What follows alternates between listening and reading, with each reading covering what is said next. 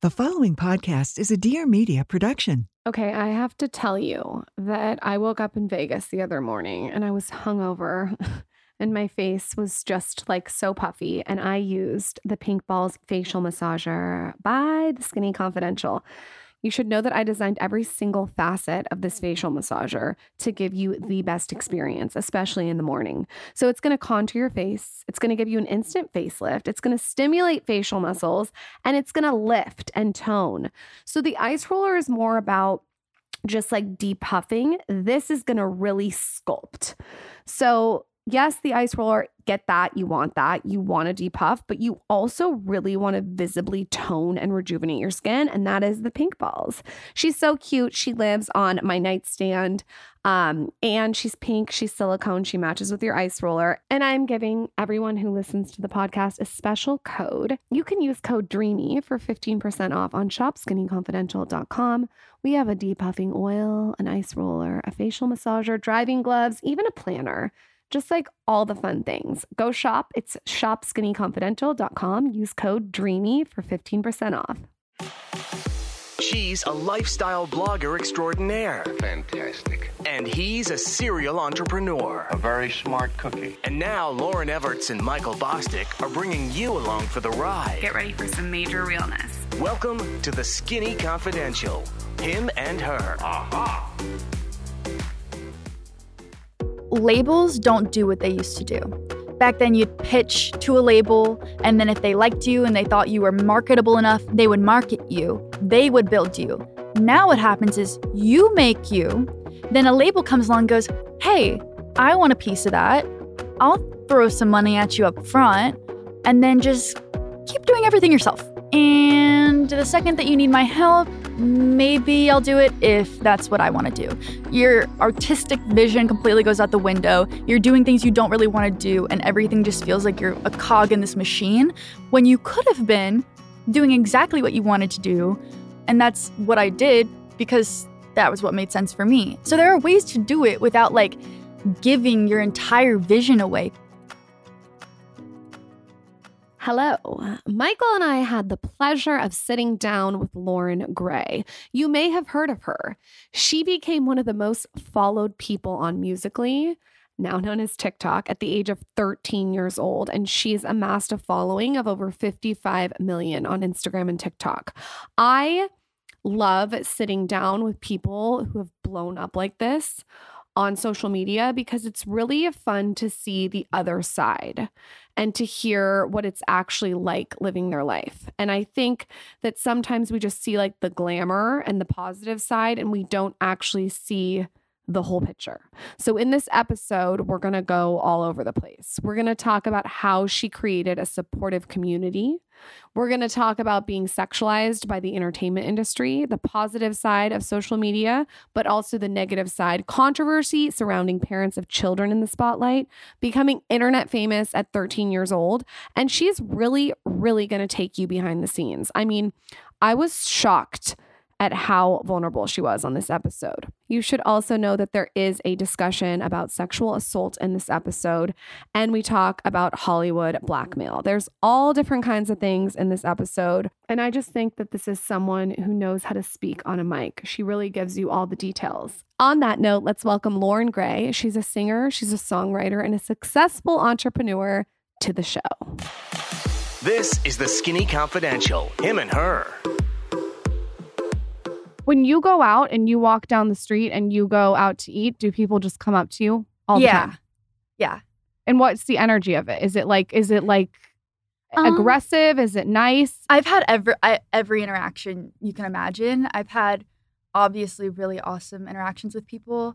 I've had parents that are like really rude sometimes. Why are the parents upset? It's always the parents that are the most, because they don't know who I am. I don't expect them to. But they'll come up to me and they're like, my kid wants a picture with you, and just kind of like shove their kid over at me. It's like, I don't know. I think. Oh, I thought they were coming up to you and like yelling this. at you for their kids watching There you. could be. I hope not. There could be. I would invite everyone to consider that there could be an underlining energy that the parent, that you're so successful and maybe the parent had dreams and ambitions when they were their age or your age. that they didn't get to live out. And there's almost like a reflection of them. No, I could totally see that, which is unfortunate because it just makes me feel bad. I don't know. I feel like there's a certain expectation sometimes when people come up to you, and I'm always nice. I'm not a mean person by any means, but there's certain times where I'm like, man, I have to sit here and smile, and you're being. Well, people sometimes too, like they don't pick the right pocket of time. Yeah. Like I listen, it's not the same level, but we've been doing this kind of thing for a long time, putting ourselves out there for a long time. And I try to be super vocal. Like, again, nice people, very appreciative of us. But like if I'm with my daughter somewhere, like I'm not going to be as. Or your mid-bite. Yeah, or like I got like I'm sure a piece of steak hanging out of my mouth. Like I just like they got to pick the right pocket, Yeah, and I really appreciate it. But like there was a time where I was at a birthday dinner and it was 2 really long booths and I was all the way on the inside and I had to make everyone in the booth get out to like take a picture. I felt so bad. Wrong pocket of time. And it's less that I feel inconvenienced. I hate inconveniencing my friends and people who are with me because I'm like, man, I must be really annoying to be around right What now. is it like with all your friends that see this success that you've had at such a young age? I have very few friends. I have 2, I would say 3 best friends that I hang out with and that I see and that I really trust. But outside of that, I feel like everyone's just someone that I see every now and then. But 2 people that I hang out with like every day, my best friend and her boyfriend, and my friend from back home, and that's it. And so are these friends that you've had for a long time? Yeah. So my friend from home, we've been best friends since 5th grade. And then Brooke, who's outside, I don't even remember when we met, maybe 2017. She would know better than me, but we've been friends for a long time too. And why do you think it is that you have few good friends? I used to have more friends. Before? Yeah, but there was like a lot of instances of, it sounds so childish to say, but just like backstabby things and really unfortunate things. Like I had a friend who her phone broke and she was one of my best friends and I lent her my phone and she leaked like my camera roll to like drama pages. Yeah, so that was really unfortunate. I had another friend who like booked a show and then stopped talking to me because it wasn't cool to be friends with me anymore. So there was like a couple just things that really hurt. So now I keep my circle pretty small and I like it that way. It sucks when things are happening like my birthday and I'm like, oh, I invite to this because I have maybe like 4 people that I like to hang out with and that I really trust. But no, it's I imagine it's a strange thing, and we see it on different levels when you start to develop a platform like yours, and then you're trying to develop authentic relationships, and you're constantly siphoning through like, hey, who's here for the right reasons? Right. Yeah. I mean, I've always had this problem. Like and I think it's more of a me thing. Like I have a hard time trusting people, even when I was really young because I was bullied and there was a lot of things that made me not trust people. So I've always kind of been that way. And my mom's that way too. She has like her 2 friends. My dad has maybe 1 friend plus me. And that's, I don't know, it's just sort of how I was raised and I don't know, I'm happy that way. Honestly though, as you get older, like the smaller quality friend group that you have, I think it's very mature of you to have realized early that you really have to keep you don't need to have 600 friends. Yeah. And I mean, you have 27 million friends online. So I feel like you already get a lot of energy. I'm serious. You get so much energy from all that. Like at the end of the day, you probably want to just be around your close friends. I like the idea of having like 3 ride or die friends and like 1,000 acquaintances. 100%. I agree. So like when they see you, they're like really happy to see you and you can have fun, but then you leave and you don't have to like do much. It's just like it was good. That was good, and then it was gone. I have that a lot. I have people like there are so many people coming to my birthday party that I only see when I'm like something is happening, and it's completely fine. Like we're happy that way. But the people that I also feel like my life is pretty intense, so I feel like the people that are around me have to be okay and be able to adapt to that in a way and be understanding a lot of times. So yeah, I'm really lucky to have the friends that I have, and I wouldn't have it any other way. It's not like I chose to not have a lot of friends. It happened naturally. And I also am not the person who has the energy to entertain a lot of people all of the time. Well, you're because I do it all the time. So when I am with my friends, I just kind of want to just there's no pressure at all. I get it. It's like you don't want to overcompensate for the energy when you're already putting all this content out there for all these people on so many different platforms. You're tired. Yeah. And it's like I'm a personality all the time. I don't have to be a personality with my friends too. Just kind of. I get it. I relate to this. Yeah. When did your parents know? Like, what age do you have an epiphany of when they knew that you were doing something that was different than the other kids? Okay, I have a really funny story about this. And my mom has always been really into manifesting and her spirituality, and I love her for it. My dad's a scientist, and my mom's like manifesting and smudging the house. But my mom, when I was around 12, I started modeling, and I was acting, kind of taking acting classes for fun. I grew up in Philly, so I would just go to New York, take the train, or my mom would drive me. Obviously, I was really young. We would go together. My mom was not sending me to New York on my own. You have to be so careful. You can't say everyone will dissect it. Yeah, my mom's a great mother. You have to clarify all that. They just come in all of the time. Yep. I have to pretty much clarify everything I say. She was opening the windows when she smudged. Yeah, so we would go there a lot, and it was something that I enjoyed. And I was a kid, so I was having fun. But we were in the car, and I think I was about to turn 13. And I remember exactly where we were, and my mom goes, "You're going to be famous." And I was like, "Oh, I don't want that. I don't want anyone in my business. I would hate that." And mom was like, "It's going to happen." And not even less than 6 months later, all of my stuff on Musical.ly, which is now TikTok, started to happen kind of naturally. And so I feel like my mom kind of always knew in a way.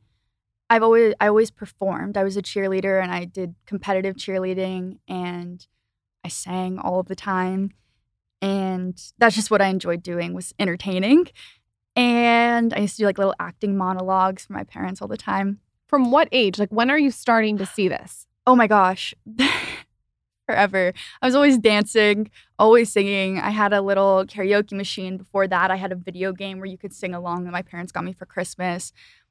As soon as I was in sports, I wanted to be the best at every sport. And I've never been good at anything naturally. So everything that I've been interested in, I've had to work really hard at. I'm decent at everything, but to be good at something, it takes a lot of effort for me. So to answer your question, I feel like I always was bound to do something performance-wise. But once all of the Musical.ly stuff started happening and people started recognizing me in public, I feel like that's when my parents were like, okay. But as soon as I got on Musical.ly, my mom was, take this down. That's inappropriate. No. And I will admit I was a little out there. But my mom was instantly on it and figured it out and like was monitoring everything all of the time. What's the first video that like went crazy? To be honest, I don't remember because I didn't know that Musical.ly itself was a platform. So I didn't know that it was somewhere to post. So I was saving the videos and sending them to my camera roll and uploading them at the same time. Wait, you were saving the videos on like TikTok, but it was Musical.ly. It was Musical.ly at the time. And I would save the videos to my camera roll, but they were also being uploaded. And I didn't know I was uploading them. Oh, someone else told me that they would save the videos thinking they saved it, but it was uploading. Yeah. So then I started getting a bunch of random people following my Instagram. And you're 13 at the time? Yeah, I'm 13. Okay. And I'm like, what is this? Where are these coming from? And then when I finally figured it out, I think someone told me I had like 30,000 followers on there. And every video of mine was getting featured, which is now the For You page. So like logistically, it was different, but kind of the same, except your videos were featured instead of just being on the For You page. I have like a personal question. So yeah. Not for you. This is more like a personal question for me. I have a daughter. Okay. And when she gets on social media, what are things that I can do to protect her space, but also let her be creative? Because I don't want to micromanage to the point where she's not able to create, but I also want to make sure I'm protecting her and doing my due diligence. What's the line? It's hard for me to answer because I don't have kids and I don't know what I would have done differently. But what did your mom do that you think was really great? So I'll give you I'll date us a little bit so you can kind of see some of I'll make the wrinkles on the forehead make sense. So we didn't have smartphones until we were graduating college. Right. Like we had the ones you flipped open and like played Snake on. And so we like our like we're right on the cusp of it. Obviously we use this and understand it, but we went through middle school, high school, college without this. So like nobody saw what we were like. I remember when Facebook came out, we would take digital cameras and upload the entire album of one night onto the whole thing. And so I think it's interesting for us to think about like, oh my God, what if we would have had what you guys grew up with at our disposal? Like what would we have done? What would we do differently? And like, it's interesting to think about with kids. Like, I don't know what the balance is. Because I don't even know what I would do with my own kids to protect them because I was exposed to a lot. But I also feel like you can't completely protect and micromanage to an extent.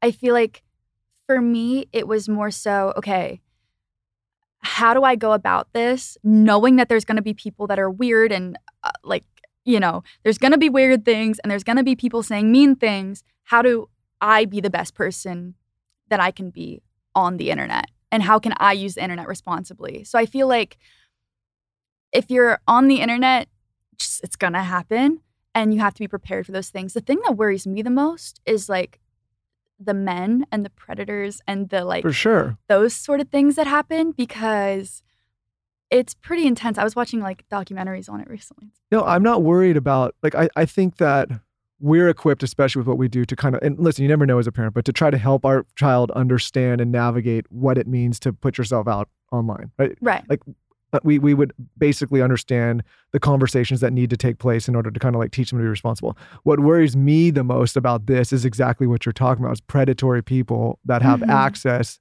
to young children. Yeah. You know, at an age, like we didn't think about that because we were grown adults, right? Like you guys are the first generation that truly grew up with this. Yeah. And if anyone's seen predatory people on the internet, I mean, my goodness. like we didn't see it, but we were adults. She's so beautiful. She's 13 years old. You're dancing. Like, how do you even handle that? You just block them? I mean, there are ways to filter and obviously do all of that. But I also just kind of became immune to it in a way. Like I knew people were going to say disgusting things and I was just so used to it that it just... But at what age? Oh my gosh, as soon as I started. Yeah, see, that's like 13, 14, those are like the prime ages that they love. Yeah, so that's what, fuck, I'm going to go to jail. It's so disgusting when you see like someone post their child on TikTok and they're in the bath and there's like 120,000 saves. And then like there's like a video of them like just going to school in full clothes and there's like get me started on 300 saves. And you're like, what is going on? This is really fucking disgusting. I think I, for example, would post a video in a sports bra, not thinking anything. And my mom would be like, take that down. At what age? 13. Because I was a cheerleader. And to me, that was like what I wore to practice. And I wasn't thinking. But the second I started getting attention, my mom was monitoring everything. And I feel like the biggest thing as a parent that really helped and that my parents always did with me was they would tell me why, right? Take that down. Here's why. Let's not do this. And this is why. Right. And I feel like those are the things that stuck with me rather than just feeling like my parents were sort of hovering over me. I had the freedom, but if I was going to make a decision, they were going to tell me why. Because the internet has, I feel like the internet has made children, adults so much faster. I mean, even I still had a chance before phones and things like that. I didn't get a phone really. I had a flip phone when I was like 10 to contact my parents when I was around in my neighborhood. But I wasn't posting on social media until I was like 13, 14. And even that happened really fast for me. But the landscape was different, right? It was like I have a private account for my school friends and we're posting like collages and have our besties in our bio. That was the vibe. Now it's very much so. And it's kind of upsetting to see in a way because, you know, there's little girls who are like makeup and outfit and worried about those things and worried about things that people my age are worried about because it's all on the same playing field because we're all on the internet. So there's no evolution. It's just they know what's cool already and they're there. And that's really scary to me. I mean, I guess I was to an extent, but I still had a little bit of difference there. I also think it sounds like you had a really good foundation at home and not everyone has that. Yeah, I was really, I mean, my parents are great. I wouldn't change anything about them. They were very protective, but they let me live. They let me express myself and do my thing, but they were still protective. and never forced me to do anything I didn't want to do. And that's something I've seen so often with so many kids who are influencers. I mean, there's a whole underbelly that people don't even know about kids who are being exploited by their parents on social media. And it's terrible to see.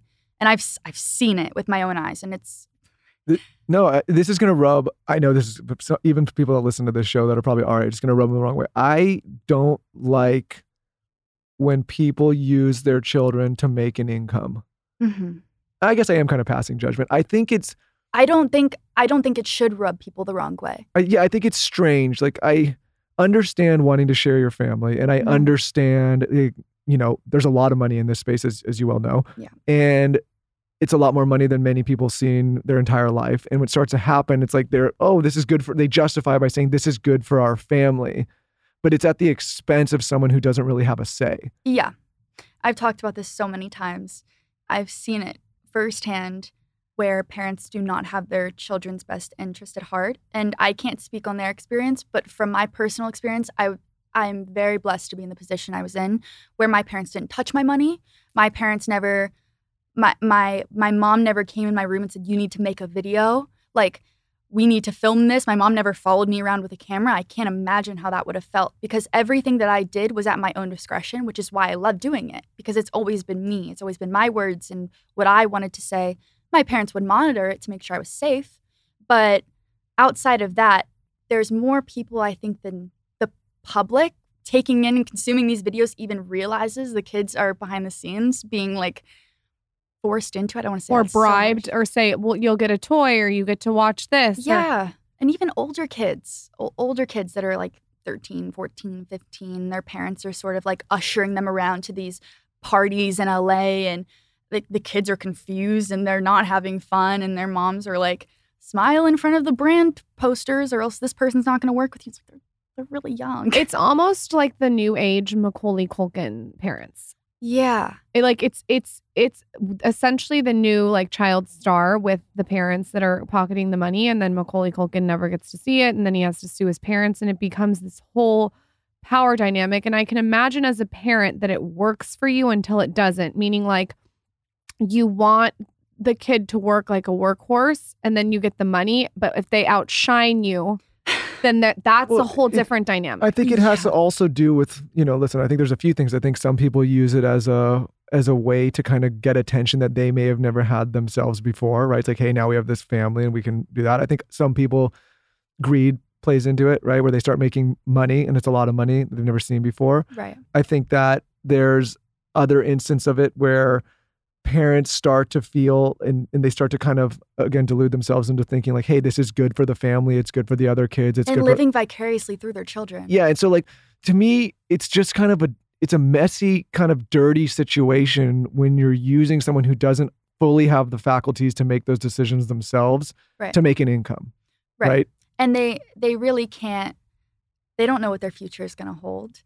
And you're not setting them up for their future. You're setting them up for what money you can make right now.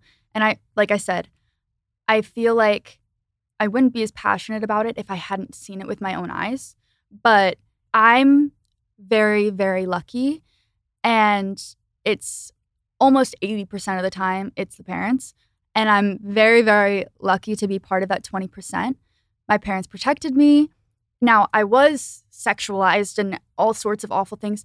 But that wasn't at the fault of my parents. They were doing everything they could. And this was what I wanted to do. So, of course, I ran into those things. And it's really unfortunate. I'm really grateful for my parents. And I feel like I have to say that a lot because sometimes people can't believe that, oh my God, you were on the internet so young. It's like, that's what I wanted to do. And my parents protected me to the best that they could. And at the end of the day, I feel like I came out okay. And I definitely got the better end of the stick when it comes to being an influencer. I don't say this to discourage anyone, but I think you're somebody who's clearly made a career out of it.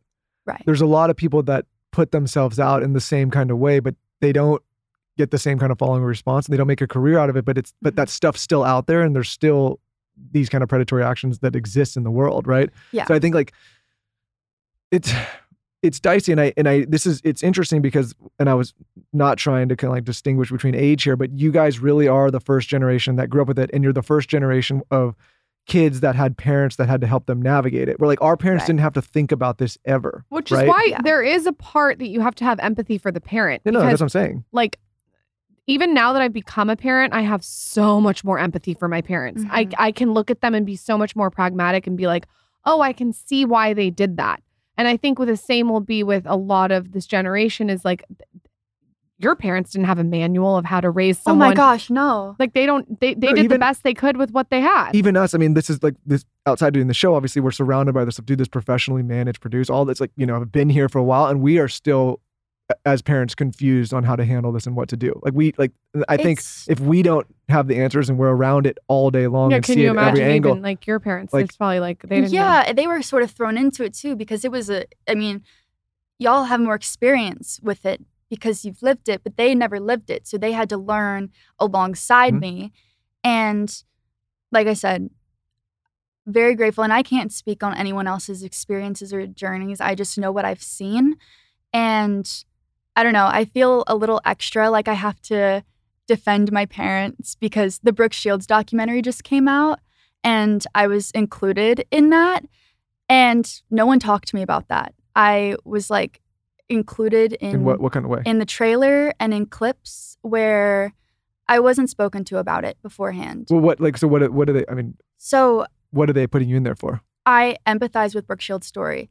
It was a lot about being over-sexualized and being a child in the industry, and she was speaking on how sort of, I guess, things have, how it is now, how it is today, and a video of me was used in the trailer when she's like talking about that, and a video of me was used in the actual documentary, and I had friends' parents sending me videos being like, did you consent to this? And I was like, no one brought that to my attention. And I completely empathize with her story, but at the same time, my narrative is my narrative. And it was kind of a weird slap in the face to be included in... It's ironic. In that narrative, right? And that's what I'm saying. Because then there's... So she was talking about this narrative, but they used you as an example of what she's talking about. She's talking about how she was sexualized as a child and taken advantage of, and then she spoke on it, and they included her clip. No, they just included clips of me like on carpets and my TikToks. Yeah, her. So you weren't talking about the Brooke Shields situation. It was just no, you. It was just me on TikTok or me on red carpets, but without your consent. No, they were using her as an example of look what happens to young girls that get but without sexualized. her consent. And but absolutely, there have been instances where I've been sexualized and taken advantage of by the industry.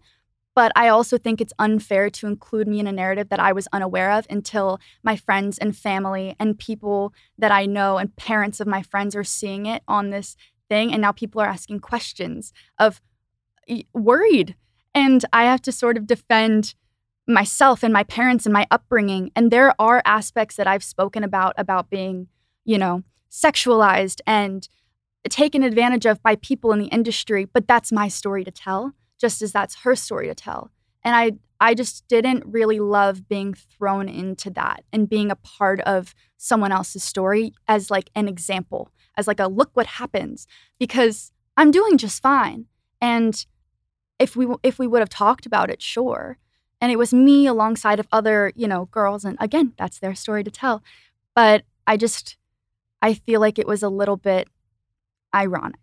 Yeah, because the whole documentary is people being taken advantage of. But they're videos of me underage as a child on red carpets. And if that's what you're going up against, then let's talk about it and let's compare stories. And before we just throw a video in of me to like prove your point, I don't know. Because I feel like I have a lot to say and I have a story of my own, and then to have to defend myself to my friends' parents and people who've seen the documentary and just randomly see a video of me on there. And I didn't even know about it in the trailer even. I'm like, man, if that's the point you're trying to prove, then like, let's talk about it. But let's not just throw me into it. It's hypocritical.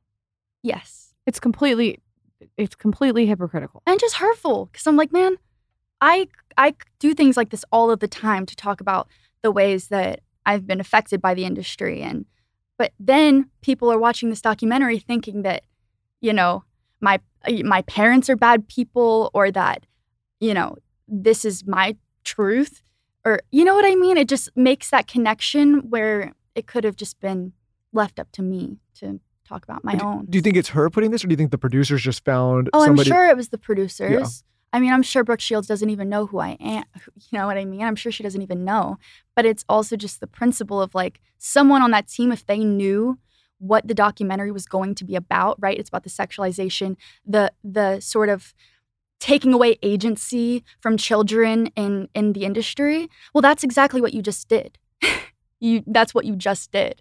And that was kind of like, okay, I feel like someone should have been, aware enough to notice that. No consent from them either. You're and underage. Listen, it's free. Like, it was videos of me on a carpet, right? So they're free to use. But morally, like, if that's the point you're making, then I feel like there should have been more. And it wouldn't have been as big a deal to me if there wasn't so many people asking me about it in my personal life. And I was like, no, I didn't know that. One of my best friend's moms was like, is this true? I'm like, well, no. I mean, I have had those stories, but that's my story.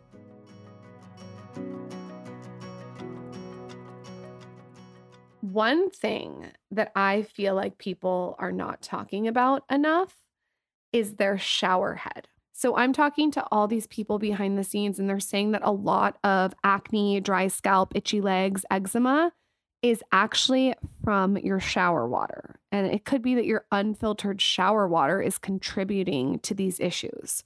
So if you have those issues that I just told you about, I would highly check your shower head. And the one that I am obsessed with is VitaClean. So it's a triple filter, which we love. In fact, Test My Home, who came and tested my entire home, was like, you have to switch your shower head. And they said you have to have one that's triple filter. So the triple filter is legit. This one's vitamin C infused, and it's like an aromatherapy shower head that removes toxins and like just bullshit nasties from your shower. And it prevents product buildup in your hair and calms skin irritation. And this filters out all the chlorine. So if you're looking for something that's easy to install, that is going to give you the best shower and water of your life for glowing skin, then you have to check this out, because I just want to support that glossy hair and skin. The VitaClean shower head comes with a 3-month supply of filters and a fresh citrus filter. You can go to vitaclean.co today and use code SKINNY at checkout for 20% off. That's vitaclean.co, VITACLEAN.co to get a new shower head today. Use code SKINNY at checkout for 20% off your shower head starter kits. And if you don't like it for any reason, they offer a 30-day money-back guarantee. That's vitaclean.co. Use code SKINNY.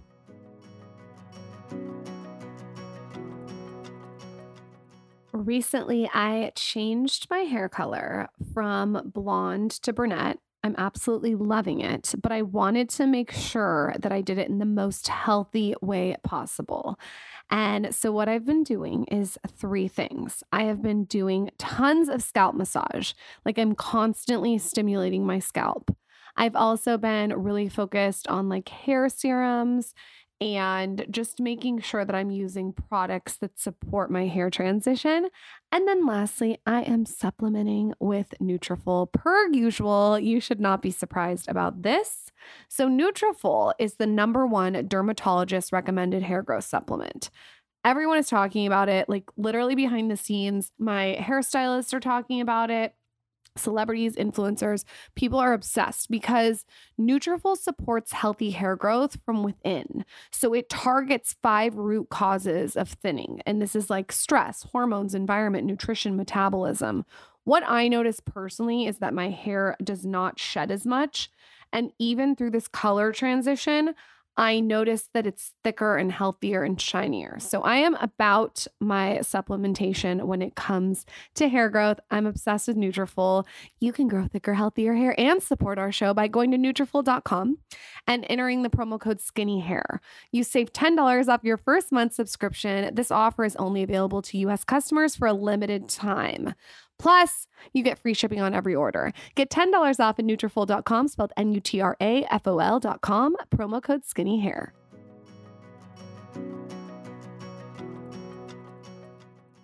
So from your perspective, as somebody who has been doing this now for a while and grown up with this, for the parents out there, like what is the safe and responsible way? If you could wave a magic wand and say, hey, I'm cleaning up the internet and I'm going to make this safe. Like what are people supposed to do? Or is this just, something we're going to live with for the rest of the time? I'm not expecting you to know that fully, but I just like, if your perfect world. There's a few different ways I could go with this. For one, I feel like a lot of the times, especially with everything we just spoke about, a lot of times it's let's not exploit our children for money. But for the parents with good intentions who, like you're saying, you want your child to have fun and not be left out of the world and express themselves, I feel like you just have to make sure that your kid is as equipped as they can be to handle what's coming at them and be able to tell, okay, this isn't a safe person to talk to. This isn't a safe person to interact with. And I mean, I think monitoring to a degree, like I told you, my parents did. My parents knew everything that I was posting. Did they always agree with it? No. And then they would tell me to take it down and tell me why. And it was I never felt like I didn't have a voice or like I was being, sort of constricted by my parents. I understood what they were saying because they presented it in a way that made sense. This is also kind of a controversial thing. I don't think it's a platform issue as much as it is a parenting issue. And Absolutely. the reason I say that is the platforms obviously have a place to play in this, but they're not going anywhere, right? Like none of these platforms and are going away. exactly what to expect when you sign up for that. Yeah. You know what I mean? It's just another thing now that parents are going to have to parent for. Like it's not going away. It's something our children are grow up with. You can't just blame platforms. You have to take active participating roles in your children's life if they're going to be on these platforms. You have to educate them and again, explain why they should be doing certain things, why they shouldn't. That's all you can really do as a parent. You're not going to be able to kick and scream and have these things go away. Like this is the world we live in now. Yeah. And I don't know. I just think my parents did such a good job of raising me that I just would recommend exactly what they did because I feel like I did. I mean, I made mistakes, of course, and they couldn't protect me from everything, but they did the best they could. Your parents should honestly write a book. I'm not joking. This is going to be a huge hot topic, I think, moving forward. Yeah. How to navigate someone who becomes famous on the internet and how to monitor them in a way that's not overbearing, but that's not too little. Or even someone who doesn't, who's just putting themselves. Yeah, your parents should write a book. It sounds like they did. They're like very, I mean, my never touched any money ever. Nothing. All of my money was mine from the moment I earned my first, whatever it was, $100. That it was mine. And they never touched it. And my mom knew, because I had business managers by the time I was like 16, and she knew she was in everything and she could see what was happening and where money was going. Still to this day, if there's something, my money's being moved or something's happening, my mom, what's going on there? Because my mom used to work at a bank, so she's in it. But they protect me from afar. My parents do not like being on camera. Both my parents have the worst anxiety, and they have always just helped me from behind the scenes and done what they could. And that's really all they could do. I mean, I'm very, very lucky to have parents who didn't want to be famous. No, you're right. I mean, I think you're 100% right. There's nothing else they could have done. I think even if you try to take these platforms away from kids, it's like everybody knows the kids growing up whose parents like never touch drugs, never touch alcohol. And like as soon as those kids get a chance to go off and experiment, they pedal to the metal. Because they've been told no without being told why. Yes. I was never told no, but because my dad's a scientist, it was, okay, this is what this drug does to your body and to your brain. And my parents always treated it as, Loren, you're smarter. Loren, you're better than this. And they never knocked me down or made me feel bad when I made a mistake. And I always felt safe going to my parents. And that's another thing that's really important is your kids have to feel safe talking to you.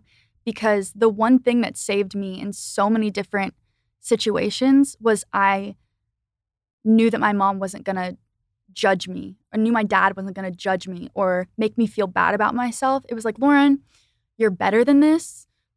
Let's learn from this and let's not do this again. So I feel like I wasn't really yelled at. I was just redirected, and I don't know. I don't know. I love my parents. They're great. So what are at this point in your life, what are we've been going on all the sexual trauma and parenting and but what are the things that you're loving right now? Like what are the things that you're happy about with the successes you've had here on these kind of platforms? I think I'm really lucky that I've been able to sort of grow up alongside people. It's a really special thing to be able to grow up alongside kids my age who have looked to me and sort of felt like they're my friend. And I kind of felt the same way. I did feel the same way because I still do, because I didn't have a lot of friends. So I sort of turned to the internet to surround myself with that community. And I grew up with those people. It's opened so many doors. I always wanted to make music. Now I can make music independently and go on tour. I'm going on tour with Hunter Hayes, which is like one of my favorite country artists ever. So things like that, the doors that it's opened, writing the music I want to write, doing the things that I want to do. I was just in a movie, which was awesome. But I think the main thing for me is just the community that I've gotten to build and the, I guess, the voice I've gotten to have. And the fact that I can come on here and talk to you guys and say, this is my experience. And I don't know, learn from other people who are going through the same things. Yeah, there's a lot of amazing things about it. Well, yeah, I was trying not to paint a picture of just like, terrible things. It's obviously you wouldn't be doing it if you didn't love it. No, I love it. I always have. And that's why I continue doing it. And that's why I've been doing it for 8 years, pretty much my entire life. My whole childhood was on the internet. I think the number one thing is the community, and that's why I couldn't ever just stop, because that's what has not just gotten me here, but gotten me here emotionally as well. Just sort of growing up alongside of people. It says here that someone blackmailed you. Yeah. What happened with that? Is it like through DM? Like how can someone blackmail you on the internet? Like what are the ways? Yeah, I think what you might be referring to is when I was 13, right before I started social media, I was assaulted. And then I started social media and I sort of left everything behind me. That's the really summarized version, right? I felt like I sort of left all of that behind me, started anew, and moved on. And I got a DM when I was 17. So 4 years later, that was like, I know you're a whore. I know you lost your virginity when you were 13 and all this crazy stuff. And it was blackmail in the way that it was like threatened to come out and in that way. And that was really, really scary to me because that's not what happened. And so I was sort of pressured into before whatever this person was going to do. I don't know. I was 17, so I was scared. And so I posted basically being like, hey, I didn't really want to talk about this, but just so everyone knows to avoid the questions later. And so this doesn't get put out and twisted in a way that's not true, whatever. It was scary enough to me and personal enough where I didn't even know how anyone knew because, very few people, maybe 4 people knew. So at that time, I did not know what happened or how it happened, but yeah.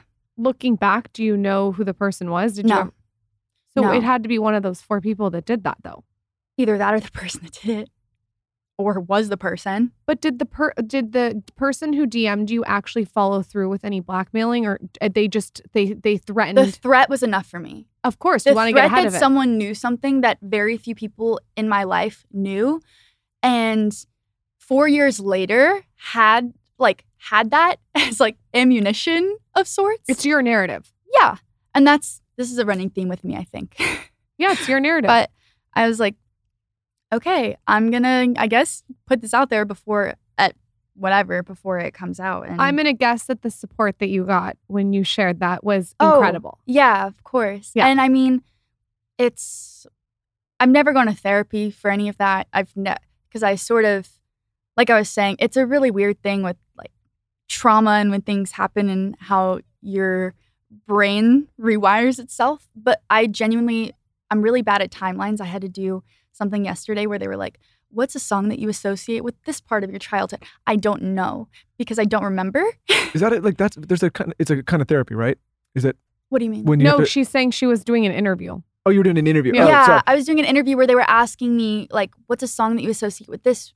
I know what you're talking about. He's talking about Well, we have our friend Dr. Amen coming on, was it tomorrow or something? And he was telling me, like, I was trying to track into my background. He's like, oh, you got to like think of moments or stuff like that to be able to figure out what was going on. To piece things together. Yeah. And I've never done that because I just wasn't ready for it because my life basically started over and I don't really remember any of that. So people ask me a lot of questions. It's all kind of a blur and until I started doing social media. And then I felt like I kind of flipped a switch and, okay, this is my life now. And then I left Pennsylvania and didn't go back. It sounds like a little bit of when you go through something traumatic. This has happened to me before. It's dissociation. It's called something. It's almost like your brain just chooses, to block out periods of time. And my brain has done such a good job of protecting me. People always say, you need to go to therapy and you need to go. But I don't right now because I'm not ready to do that. And that's my reason in saying that is because I wasn't even really ready to talk about it. Because to me, it feels like a very, very, very, very distant memory that my brain is just naturally blocked out. And I appreciate my brain for that. And I like to keep it that way for now because that's very invasive of that person. I mean, yeah. And I mean, I have my suspicions, not to say that that whole experience didn't change me or traumatize me because there are things now that I think are very different about me and my character than if that had never happened. But I don't know. I feel like I wasn't ready to talk about it then. And I talk about it now openly, but I've never really gotten into details or anything because A, I don't fully remember everything. And B, just not ready for it. You know what? I think it sounds like you are taking control. Speaking of taking control, it says that you said fuck you to label records. This what is it called? I'm so old. Record labels. You're not bad. I mean, Loren, fuck you to record labels. Fuck label records. For real. Fuck you to record labels. Tell us about that moment when you sort of took control over your future. Oh my goodness. So my whole entire career has just been one big learning experience. And I've had so many shitty managers back to back. I'm in a great place now, and I have been for a few years, but there was a long trial period for me. How soon after you start having success online do managers start to oh my God, you quick. know they're there right away. Yeah, quick, right? Right away. Yeah. They're like busting down your door. I had my first manager was basically keeping like 80% of my money and only giving me like 20%. And I didn't know any different because they logged into my YouTube and basically took like most of my AdSense and would give me just enough to where I thought like $200. I thought I was making like good money and this is what it was. These are not like from companies. They're just independent kind of sleaze bags, or are they? I'm sure they had companies, but like. Yeah, but they're not okay. Some of them have clients now where I'm like, okay. My second manager like basically signed me to shelf me so that they could basically keep me from being more successful than one of their other clients and like sort of redirect brand deals to their other client that were coming in for me. Like, Loren's actually so busy that day, but here's our other client that could happily take that. So that was another situation. And then I eventually I had another manager who, again, not great, but took me into the label because I'd started writing music. When I was 14, I started writing music and then actually making music when I was 15. So we went to the label with, I think, one song, maybe. There was no proof that I was going to be good at anything. And to be honest, I really wasn't. I was confused. No one was helping me. It was just like, sing this song. And that's not what I wanted. I wanted to write music because I'd always written poetry. So I wanted to write music and I wanted to learn. And there was none of that happening. It was like, okay, you're blonde, you're skinny, you're pretty, you're Britney Spears. You can dance, you can perform, and just be sexy baby. So that's sort of the box that I was put in pretty much right away. And anything that wasn't that was not what anyone wanted to see. So I signed to the label and we would put out like a single every now and then. I cried the night my first single came out. I hated it so much. It was like kids boppy and I hated it. And I was embarrassed. I was like, man, I could have done so much better. And I just felt very restricted because I was like, okay, I'm being sort of diminished to like what I look like. And what I look like I can do. And what I look like I can do is dance and be blonde and skinny and whatever. And I kind of feel like that was a theme my whole life anyway. I wasn't happy. And then I came to them with a song called Queen. And I was like, this is such a good song. I'm so proud of it. Like, please. It was very empowering and cute. I was 16 and I loved it. I was like, please. And they were like, no, not a hit. I was like, please, just give me one chance to do one song that I believe in. My mom took the picture in portrait mode on her phone for the cover art. Like, we did everything. My dress that I was wearing in the cover arts, we ran to like TJ Maxx and grabbed something quick. I turned it in. It's my most streamed song to this day. So after that, I was like, maybe these 60, 70, 80-year-old men don't know everything. Maybe I know a little something. So we kept releasing music. I wasn't happy. It just felt like another job. It just felt like something else that I was doing to throw shit at the wall and see if it stuck. Finally, I was like, you know what? It was during COVID. My whole team got changed around. No one knew me. No one gave a shit about me. They were like, okay, what do we do with this? And in the beginning, everyone was so stoked. They were like, oh my God, we have Britney Spears. Like, that's what we have. I didn't have it in me because it's not what I wanted. I could have done it, but I was never going to do it because it didn't align with anything that I had portrayed myself to be online, because people already knew that I had more to say than that. Well, they want to put you in a box. Right. Or they want to replicate a past success. Like, that's what happens with a lot of these guys. Like, they just like, oh, that was successful. Let's do it again here. But the landscape's very different. I love Britney Spears, but like the landscape's very different and people want to hear more from you. They want to know more about you and they want the story. And that's what I wanted to give people and give myself. So it was the perfect time. I was like, okay, can I leave? And they were like, yeah. Okay, perfect. So it's actually really easy, but they didn't know what to do with me because I wasn't doing what they wanted. And it wasn't, we didn't align at all. So I left, and Helen, who's she's my manager, but she came into the picture later. And she will tell you, she was like, I have never seen anyone be disrespected more in label meetings or in any professional setting more than you. And I just kind of grown accustomed to it. I was used to it, but people genuinely, I think, thought that I was had nothing going on in my brain, even though I had marketed myself since I was 13 years old and built what I had. No one helped me with that. So I felt like I deserved more credit, but I was in a meeting once and they said, well, let's hear your take. And they're like, you know what you need to do? I'm like, what? This is the president, by the way, of the company that's supposed to know things. You just can't make bad music like that. And I'm like, sounds good. And then they presented me with a song that they wanted me to cut that was a hit. That was about being bisexual. I'm not bisexual. What? And I told them, I said, I can't sing this song. This song, people on the internet know that I'm not bisexual and I can't sing this song. It's like, well, it's a hit. And if you don't sing it, someone else will. Well, let someone else sing it. And after that, they stopped bringing me songs. They stopped caring. It was just like, I'm not going to do what they want to do. You know what's so interesting? I'm obsessed with old Hollywood biographies. Mm-hmm. And the way you were treated is very similar to a lot of the women in the 50s. This is what I'm saying, though. It's like, well, because the men that are doing these things were born in the 50s. So that's what they're used to. Also, people say we've progressed. There's still so many undertones of what women experienced in the 50s in entertainment. And no one wants to call it out because if you call it out, then you get cut by the studio. Yeah. It's still, the man still has the noose around the woman's neck. Yeah. And Loren, be quiet now. Anyways, it's a joke. No, but it's like there's so many vibes of the 1950s. It's like we really haven't changed. It's just behind closed doors. Yeah. And I was 16, 17 years old sitting in these meetings and I'd worked so hard. And at this point I built this thing and I was marketing myself. I had done everything to that point by myself. Here's the thing. A lot of these people that come up in a different kind of way, and I see this in entertainment a lot. There's this idea where it's, hey, you didn't go to acting school, you didn't study music, you didn't do this, you didn't go to writing, you didn't put in the chops. You're the Musical.ly girl.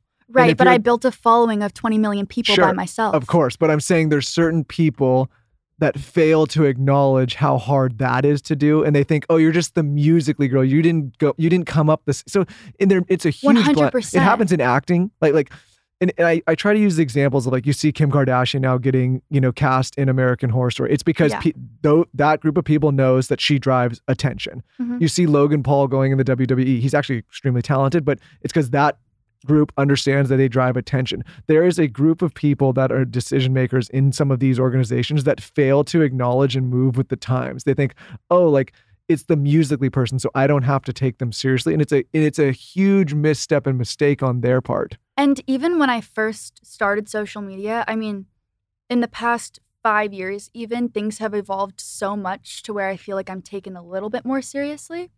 But there were times where I was nominated for awards and I went to the carpet wearing my nominee bracelet, and a woman who was working the carpet looked me right in my face in front of 2 boys that I thought were really cute.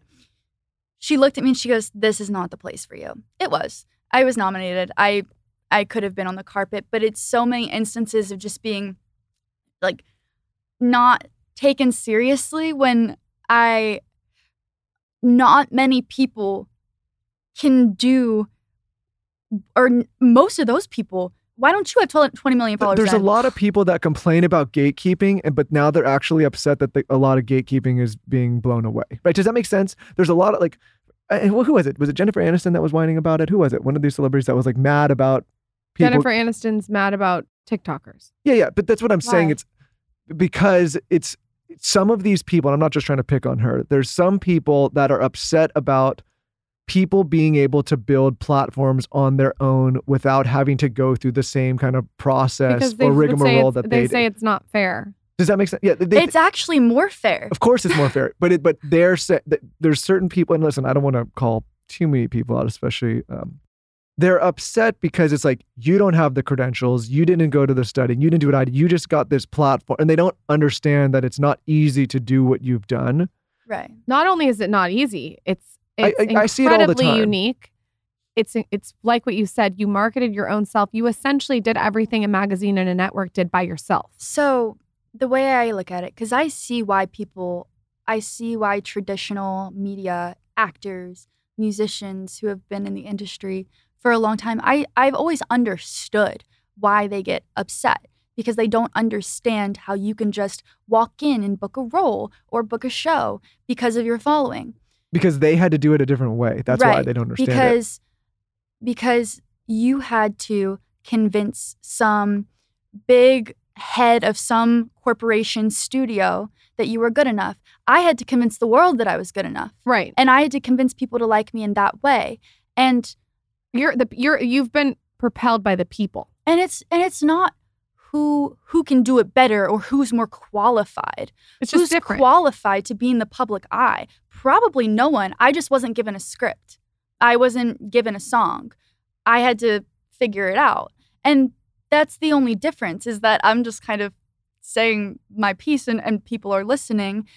And you were in an incredible movie and you're a very talented actor and I applaud you.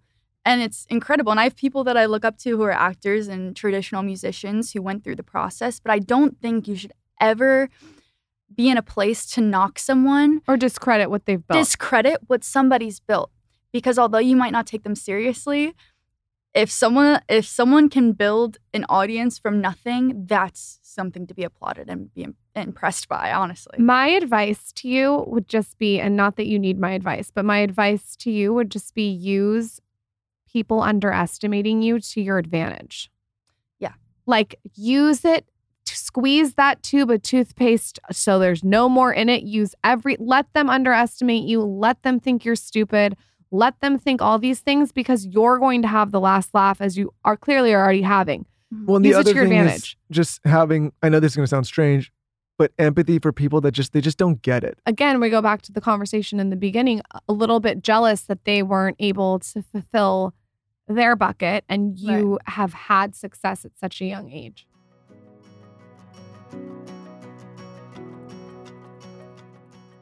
You know, a multivitamin is good when you've been taking it for 4 years. Not only have I been taking Ritual's multivitamin for 4 years, I've also just used it every single phase of my life. So I used it when I was trying to get pregnant with Zaza.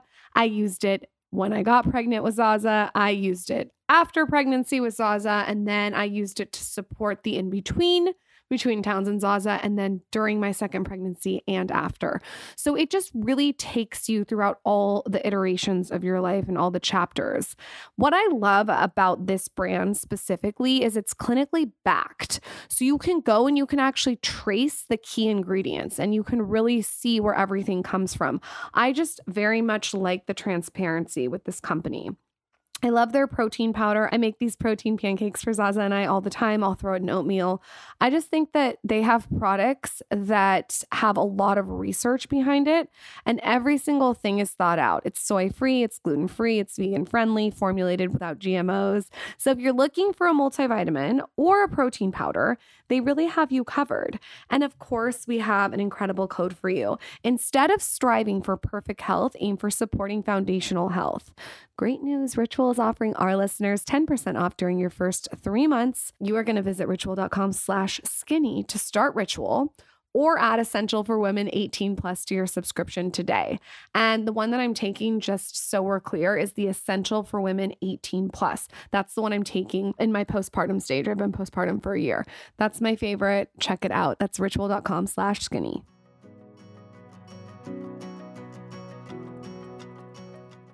Quick break to talk about 21 Seeds Infused Tequila. 21 Seeds is an award-winning infused tequila. If you know anything about Loren and me, it's that we love a great tequila, which is why we are so excited to talk about 21 Seeds. What we love about 21 Seeds is that it's a one-of-a-kind tequila that's infused with the juice of real fruit, which we absolutely love. It's so incredible. It's so smooth and it tastes amazing. Our go-to cocktail has always been a classic margarita, so finding the right tequila to make them is always on the top of our minds. What we love about 21 Seeds is it's that it's not too sweet, it smells fresh and bright, and the flavors are just done right. It's also female founded by 2 sisters and a friend, which we love, very aligned with what we're doing over here at Dear Media. Love a mission-driven company. Summer is approaching fast, and 21 Seeds is the perfect infused tequila to kick off the summer right. So check it out. Try 21 Seeds Infused Tequila for easy and delicious cocktails. Visit 21seeds.com to find 21 Seeds near you. Enjoy responsibly. 21 Seeds, Diageo, New York, New York. 21seeds.com. Quick break to talk about an amazing service and our sponsor, Squarespace. One of our favorite platforms is a one-stop shop for everything you need to build online, and it's called Squarespace. Squarespace is the key you have been looking for to develop your online presence, your website, your e-com site, and so much more. Long gone are the days of working with 5 different companies to build a beautiful, functional website. You can now do it all in one place, cost-effectively and efficiently, all at Squarespace.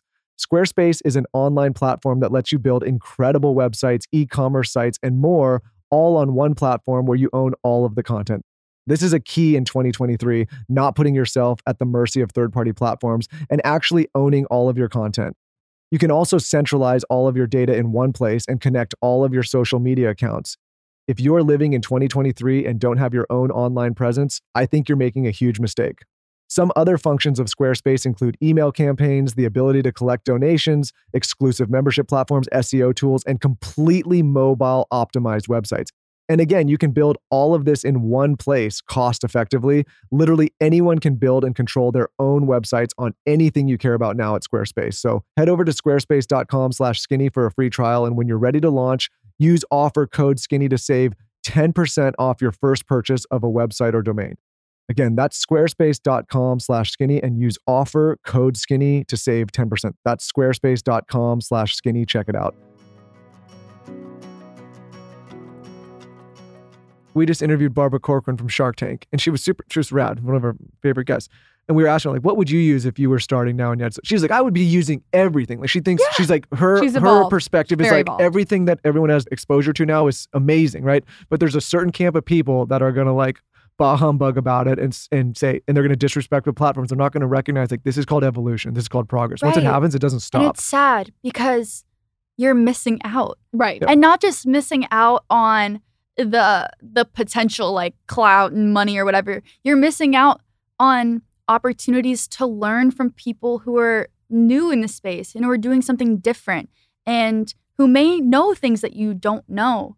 And I feel like that's the part that people sort of debilitate themselves by putting other people into a box, because you're also putting yourself into a box by doing that and sort of pushing away anything new. Well, you could have learned something. And I could have learned something from you. And yeah, it's just unfortunate because you could have, Just never listen to the people that say you don't have the credentials. People are out to lunch. She's not. No. She launched her I'm own. saying anybody. Tell me about what you did with the record label. So you said, fuck you, bye. I'm doing it myself. Yeah. And then that's exactly what I did. I started writing my album 2 years ago. And I did it and I wrote it and I learned the most that I've ever learned in that amount of time that I had ever learned in the music industry ever, because I actually had people who were willing to listen to me and answer my questions. And I mean, I also think people just assume that I woke up one day and said, I'm going to be a musician. I'm going to dance and I'm going to sing. That's not what happened. I'd already been writing music. I'd already been singing. And then when I decided, and also what people don't realize is it's 10 times harder for me to want to sing because I know what people are going to say. So I have to work 10 times harder to get people to see, okay, I'm kind of valid. I'm kind of trying here. And I was in voice lessons for years and years. For like 4 years, I did voice lessons because I was not the best singer and I worked really hard at it. And once I got I already knew how to write music, but once I got into the studio, I learned how to use Pro Tools and I was asking questions and does this make sense? And is this stupid? And does this, how do you use this? And what are you doing? And those are the things that I never got, because what would happen is with a label, they put you in sessions with people who are notable, who have done incredible things. And they say, okay, go write a hit song with this person who also wrote a hit song. And then you get there. I had a man. When I was 16, I just started making music.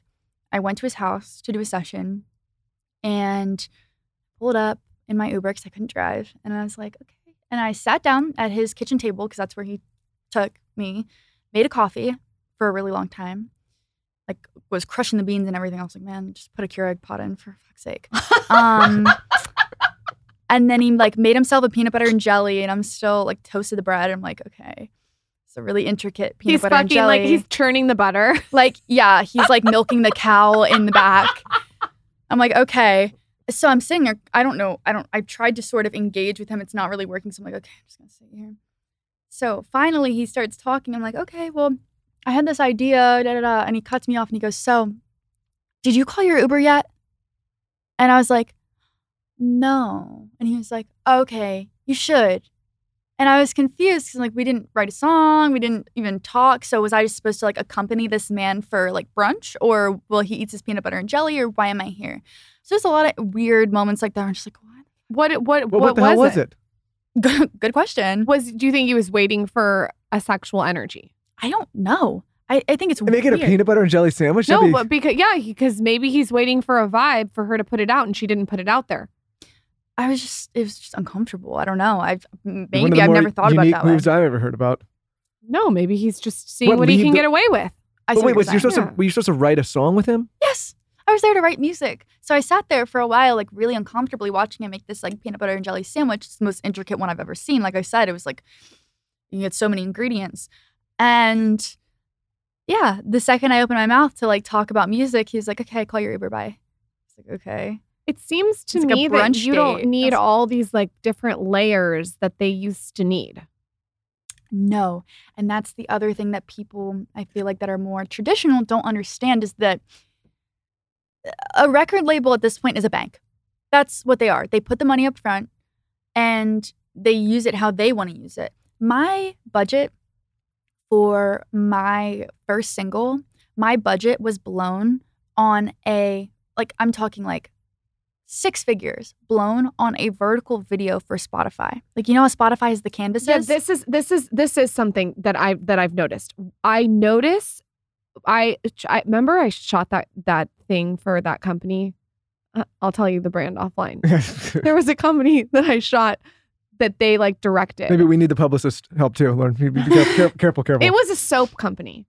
Okay. I shot a soap company thing, and they had 45 different people on set when I literally could have filmed it on my tripod. Oh, yeah. I know exactly what you're talking about. I'm sorry, I don't need like someone to like butter my knees. Like it it was just like, it was so unnecessary, the amount of people that they used. It was almost like they use it to make themselves feel larger than life, to overcompensate for the inadequacies. Right. And I completely understand what you're saying, because I feel like a lot of the times there's just a huge disconnect, right? There's the way things used to be and the way things actually are now. And the things that you're capable of, I feel like I saw this video of someone speaking about this, and I feel like I have to say it because we're talking about this. Labels don't do what they used to do, because back then you'd pitch to a label, and then if they liked you and they thought you were marketable enough, they would market you, and they would make you. Yep. They would build you. Now what happens is you make you, then a label comes along and goes, hey, I want a piece of that. I'll throw some money at you up front, and then just keep doing everything yourself. And the second that you need my help, maybe I'll do it if that's what I want to do. Your artistic vision completely goes out the window. You're doing things you don't really want to do, and everything just feels like you're a cog in this machine when you could have been doing exactly what you wanted to do. I mean, like, if you want a bank, if you want money, either get someone to invest, or there's distribution deals. Like, I have a distribution deal where they put money up front and they go, okay, go do whatever you want with it, and then we'll take a percentage and you can recoup. And that's what I did because that was what made sense for me. So there are ways to do it without like giving your entire vision away for someone who didn't even create it. This conversation is so important. It's so important, especially for women moving forward, to understand that you can have independence and you don't need to rely on all these outside sources, because you can be your own brand from your social media platform. Loren and I started this show 7 years ago with $250 Amazon equipment. That's what it costs to do it. Like, that was it. Yep. There was no like fancy deal. There's no radio company. There was no plot. There was none of that is needed. Yep. I think so many people get that twisted. It's important. I think it's good for people like you to say that, because many people probably look at what you've built and think, oh, like she had this and this and this, and they don't realize like you don't need all that. I could see you making your own documentary like Brooke Shields did, but on your own thing about this subject. I feel like you need to get a whiteboard in your house and be like, this is the old way and this is the new way, and explain it. Like, and this is where we can all coexist happily. Yeah. Yeah. And everyone can be their own person and do what's best for them at the same time. I feel like you need to explain the old way and the new way, because there's a blurriness right now that needs to be deciphered. There is. And I also just hate that people turn their nose up at it, because it's like, why? People turn their nose up. People won't. They turn their nose up at things they don't understand and that they feel threatened by. Yeah. Like, that's the way I look at that. Whenever I see people kind of like getting in a titty online or getting upset about something, like, it's more about them than it is about you or me or whoever's saying something on the other side. There have also been so many things. This is the other thing that people don't realize. There have been so many things that I've turned down because I know someone is, and this is going to sound really, it might come across conceited, but I hope you understand what I'm saying, where I know people are just using me for my audience and not because of anything that I have to offer. It's just like shoving me in things. Like, they're leveraging your audience. Right. So it's like, okay, let's throw Loren into this movie and have her do something really insignificant, so then we can use her to market and to blast on social media, because we know that obviously this person gets attention, but we don't want to admit that that's the case, or that there's something about that people, you know what I'm saying? I totally know what you're saying. And you just have to be really savvy, which it sounds like you are, with every single thing. And for you to already know this at 20, 21 years old is incredible. I mean, I didn't know this at 20, 21. I mean, this is like, for you to be able to sniff this out, you obviously have an intuition for where to steer your ship. And I also feel like people have a hard time saying no, but you have to say no. You have to say no, and you also just have to know what you want for yourself. Right. Like, for me, if I'm going to be a part of something, like, there was a movie recently that I was pitched, and I was like, okay, they always want you to play an influencer in the movie. I'm like, what? Yeah. So I did a movie, but then, so I was pitched that, and I was like, okay, not that exciting for me. But like, the movie that I just finished was exciting for me because they actually let me act. I want to go in and take, as an executive, and like rip these people out of their seats and be like, listen, you don't take an influencer and put them in an influencer role. You take them and put them in something that you've never seen from them before. It's just a position. Thank you. Yeah. That's why like what you're put you seeing in a black wig. And outside of that, people also hate to admit, God forbid, that I might be good at something. That maybe I do have a little ounce of talent and that I am capable of doing things. Well, say what you want about the Paul brothers, but one of them is absolutely killing it in WWE. And I used to be a big wrestling fan when I was a kid. And like, he's actually very, very talented and he's killing it.